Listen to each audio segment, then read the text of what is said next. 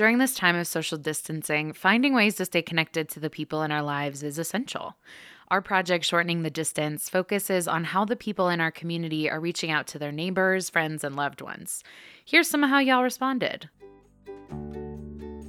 My name is Cynthia Nimmelrichter. Until 5 weeks ago, I had never heard of Zoom.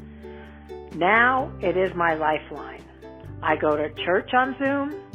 I have 2 to 3 happy hours each week on Zoom.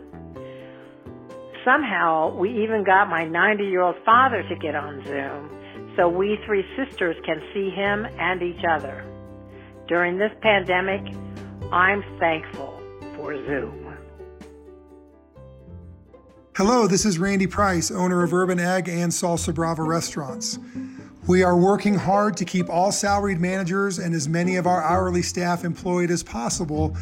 For those employees who have been furloughed, we have created a newsletter, and that is designed to keep them informed of area resources available to them, homeschooling tips, and to share projects that can be done at home with family members to keep people engaged, positive, and focused. We are continuing our community support of local hospitals and our healthcare heroes by providing all area hospitals in Colorado Springs with breakfast burritos delivered to the emergency rooms and the ICU staff.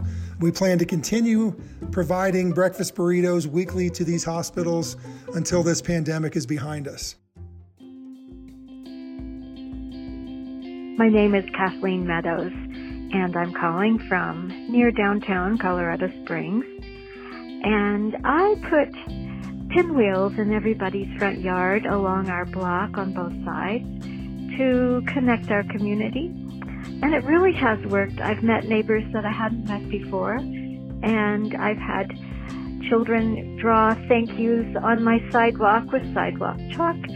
I'm 72 years old, so I really do need to stay home, and fortunately with my studio and my kitchen and my garden, home is a sanctuary. That piece was created by me, KRCC's Elena Rivera, with music from Blue Dot Sessions. Randy Price, Urban Egg, and Salsa Brava are part of the Rocky Mountain Restaurant Group, which is a KRCC underwriter.